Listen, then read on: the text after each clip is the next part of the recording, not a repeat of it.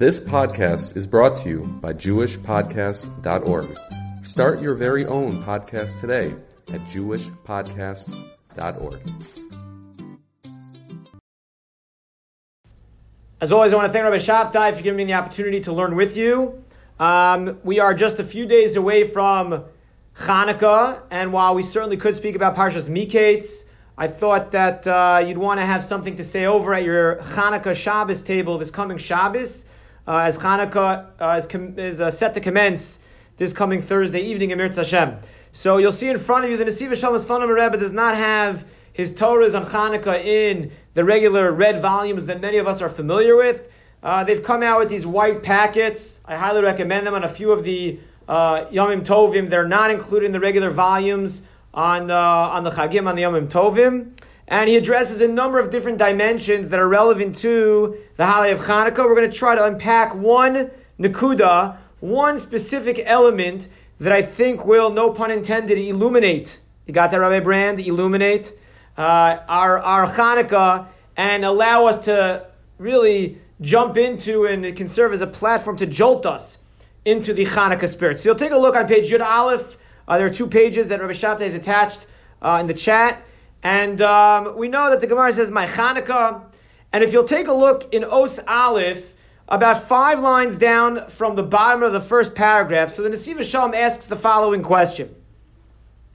He wants to know, Madua be'emes nechshav nes pach Hashem lenes ha'ikari.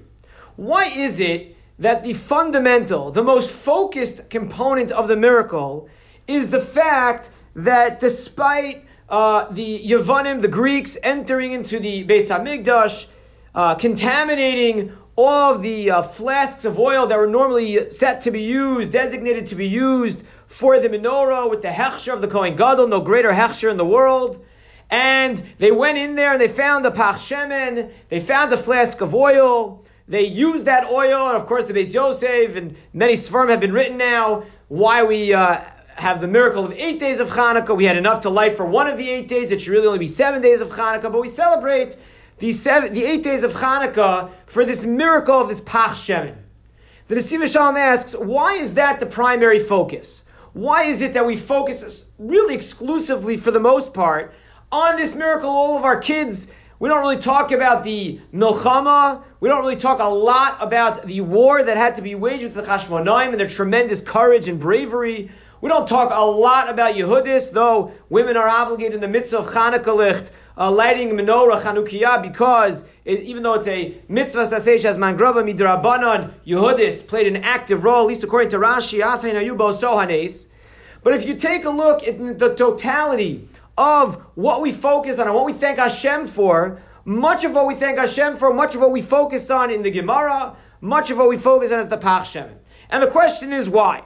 If you really think about it, there's a much greater miracle that we should be focusing on. There's a much more larger, more prominent thing that we should be honing in on, and that is the victory in this milchama. Kamashenemar, as we say in Al Anisim, Masarta giborim biad chol Hashem. Hakadosh Baruch Hu delivered the strong in the hands of the weak. V'rabim biad me'atim, and he delivered the multitudes of people, the majority in the hands of the few. She'umisei ma'at mul machane rav. There were a few people who went up against a Herculean army. Asher al asfas hayam, like sand on the beach. V'anitzachon shalahem u'neis na'an mikol musag. And despite all odds against us, we were successful in overcoming those odds and defeating the Yevanim, who had this tremendous empire. And yet, more often than not, that which is accentuated, that which is prominent, that which is put on a pedestal is not so much about the war that was waged and was victorious, but rather the Pach Shemen. We found that one flask, and with that one flask it lit for 8 days, and from that's really where all of Hanukkah stems from. And he wants to know, says the Nesiv Shalom, why that is more focused on than the war that seems to be a much more significant episode in Jewish history. And he explains with the following medrash that he uses to introduce his suggestion, and it's a medrash that many of us may be familiar with. V'yeshlomar ha'inyan, top of the second paragraph, left-hand column. Al pimadam the Amar b'medrash reish bereshis. We know the pasuk says V'haaretz ha'isa sohu v'avohu, and the Bereishis Rabbah learns out, extrapolates darshins from these words. V'haaretz ha'isa sohu v'avohu v'choshech ha'penei sahom. There was nothingness. It was complete nothingness and this darkness that was on the surface of the earth. Al dalad hagolios. And we find, based on the different words, it alludes to the 4 exiles. The 4 times in which we succumbed or which we were forced to work and be in servitude under the exiles. The first one, is referring to the exile of Bavel. That was also Golos Madai. That was the median one. V'choshech, when it says it was dark, Al Pidrash, the Medrash says, what was that alluding to? Sehu Golos Yavan. That was referring to the Golos, the exile of Yavan. They tried to darken, they tried to cloud, they tried to cover our eyes, the Yavanim, with their decrees. They tried, they weren't interested in physically persecuting us, they weren't interested in committing genocide, they weren't interested in murdering us. They were looking to wipe out our theology. They were looking to eliminate our belief system. They no longer wanted us to recognize that there was a God, and more importantly, they did not want us to acknowledge that there's Elokus, there's godliness in each one of us. Okay, and he goes on to give the other midrash. And with this medrash, the Nesiv Shalom says, now we can begin to understand what's going on over. Listen to this beautiful explanation. V'nei kasav, in the second paragraph, left-hand column. V'nei kasav korei legalos Yavan choshech. He called the Galos of Yavan, the Medrash says, it was alluded to in the pasuk with the word choshech. B'chol galos hayu kashim yuchadim v'gzeros shenilvo legalos. Each one of the galios, each one of the exiles were very difficult. And they had a unique set of circumstances and a unique set of decrees that were waged against the Jewish people.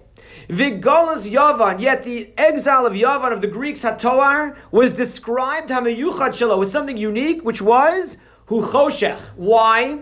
So as we mentioned, She'echshichu Einem Shal Yisrael B'Gzerosehem. They went and they tried to damper, to cloud, to cover our eyes, to be able to recognize the Ribono Shel Olam through various Gzeros.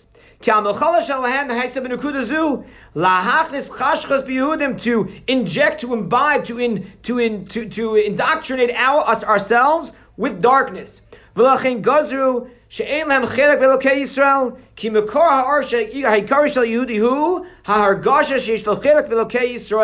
Right? The whole purpose of a Jew is the Pintaloyid, is that Elokus, is that godliness, is that Selam Elokim, is that image of God that Hashem places within us. And what the Yavanim, the Greeks, attempted to do was to eliminate, to wipe that out from our existence. Kol od Yehudi margish karv leHashem yisbarach, as long as a Jew feels Hashem within his life, hu yachol laseis v'lisbo is kol atzaros v'kol golios. A Jew can tolerate a tremendous amount when he feels close to our Kodesh Baruch Hu. When Klal Yisrael feels our Kodesh Baruch Hu is with us, we can tolerate, we can withstand the most unimaginable type of things, right? You don't have to look very far than the Holocaust, and you hear the incredible stories, the testament of Emunah that people displayed, because they still felt our Kodesh Baruch Hu's existence in their lives. They felt that kirvas, as hard as that is to imagine, they felt that dvikus, that connection to HaKadosh Baruch Hu, and with that you can withstand almost anything. However, the Galus Yavan Haisa Kashem and Kol Galus Binyan Zeh. And in this regard, the Galus of Yavan was far more difficult than any of the other exiles. Sheratzu linatek es Yehudi Michalko Belokei Yisrael. The Yavanim, all they cared about was to somehow cut the umbilical cord. Cut the cord, cut that connection that existed between Klal Yisrael and Hashem. So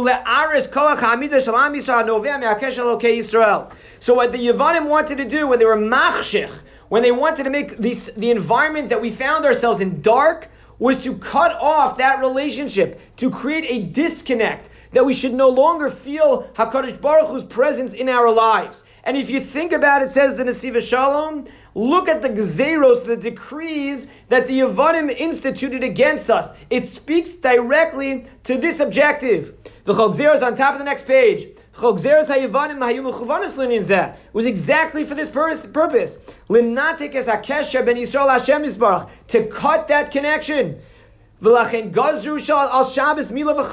understand why Dafka these three mitzvos, when they prohibited us from observing Shabbos, from having bris milah, and from sanctifying the new moon, shehem ma'orei or, because they are what illuminates ha'meir nishmas ha'yehudi. It what illuminates, it what lights our neshama on fire. It establishes and it cements and it concretizes a connection that existed already between Klal Yisrael and Hashem. Shabbos Yabris. Shabbos is the bris, is the covenant. The Hakesh and the connection ben Yisrael Hashem Yisbarach is the connection that we are reminded of each and every week between Klal Yisrael and Jewish and Hashem. Milah Nichrusu Aleh Yud Gimel Brisos. We know that Milah is an emblematic, is a symbol of the 13 covenantal brisos. There are the examples of relationship that exist between Klal Yisrael and Hashem. The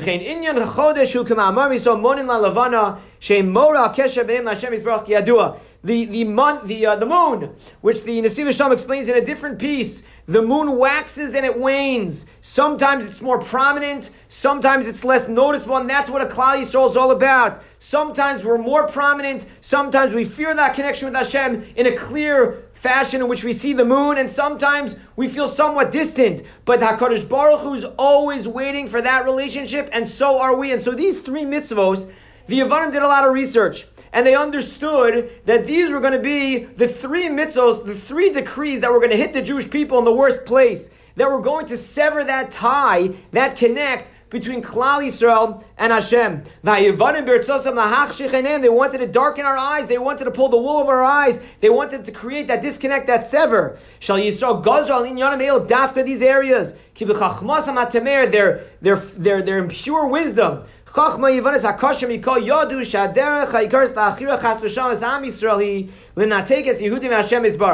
want to put the Jewish people in a tough position. You want the Jewish people to give up. The only way you'll ever facilitate a situation where Klal Yisrael will give up is when they feel that they no longer have a connection with Hashem. Right? They say famously, like, more than the Jew keeps Shabbos, the Shabbos keeps the Jew. Right? And the idea is that as long as we maintain, as long as we feel, we sense that tangible connection that exists between Hashem and the Jewish people, we can withstand and handle and tolerate almost anything. And the Yavanim knew that. And so therefore they didn't need to go ahead and try to commit genocide in a physical situation. All they needed to do was attempt to sever that tie, that connection that existed through these decrees. What does this have to do with our question? What did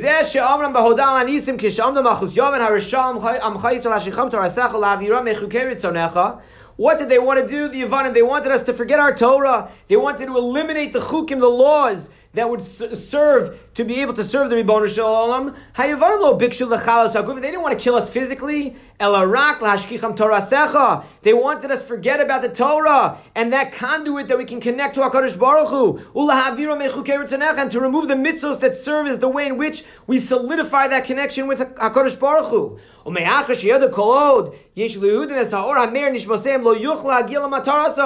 They underestimated the Jew. The Yavanim didn't realize the Jew is not the type to give up, to throw in the towel. When they saw they had no choice, that's when they attempted, that's when ultimately the Jewish people were going to be successful. They didn't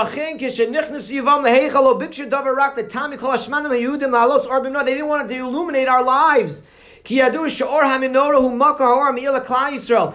the menorah is representative of the spiritual awakeness. They understood that was going to illuminate us, that was going to prevent us, that was going to equip us to be able to repel the choshech that the Yavanim attempted to impose upon us. And now we can understand. Now we understand why Chazal felt it was so necessary to highlight the nace of the Pachshem. And it's true that the Milchama is important. No one's denying the courage. No one's denying the bravery. The Rabim Biad Me'atim, the Chalashim, the Giborim Biad Chalashim. All that's true, and we have to acknowledge it. But at the end of the day, that wasn't what the Yavanim attempted to eradicate from our Mesorah. What they tried to do is eliminate, to bring the choshech into our lives, to sever, to disconnect the connection we have with Hashem. And the aura of the menorah is there to illuminate, to give us the ability, to equip us, to give us the strength to be a source of a reservoir, so to speak, to illuminate our lives and to equip us to have that courage to overcome that which the Yevanim attempted to do. The fact that it was lit for 8 days made this nace even more significant. And that was the victory of the Jewish people. It's true, there's a miracle that we defeated the Greeks. But if all we did was defeat the Greeks, and that was the end of the story, we wouldn't necessarily be celebrating. The goal of defeating the Greeks wasn't that it was supposed to have stopped there, and it didn't stop there. The goal of the Greeks was to ultimately go back into the Beis HaMikdash, back and clean the Beis HaMikdash, and be able to relight, to rekindle the menorah, which demonstrates our ability to be meir, to re-illuminate our lives, to tell the Greeks it wasn't enough that we defeated you physically so that we'd no longer be subservient and live in servitude under you, but rather we're going to show you that everything you tried to do, everything you tried to persecute us with, the gzeros that tried to hit us where it counts, in the end weren't successful. How do you know? Because we re-illuminated, we rekindled the menorah which is symbolic of it's the recognition of re-illuminating, of opening our eyes, of giving us the strength, the courage, equipping us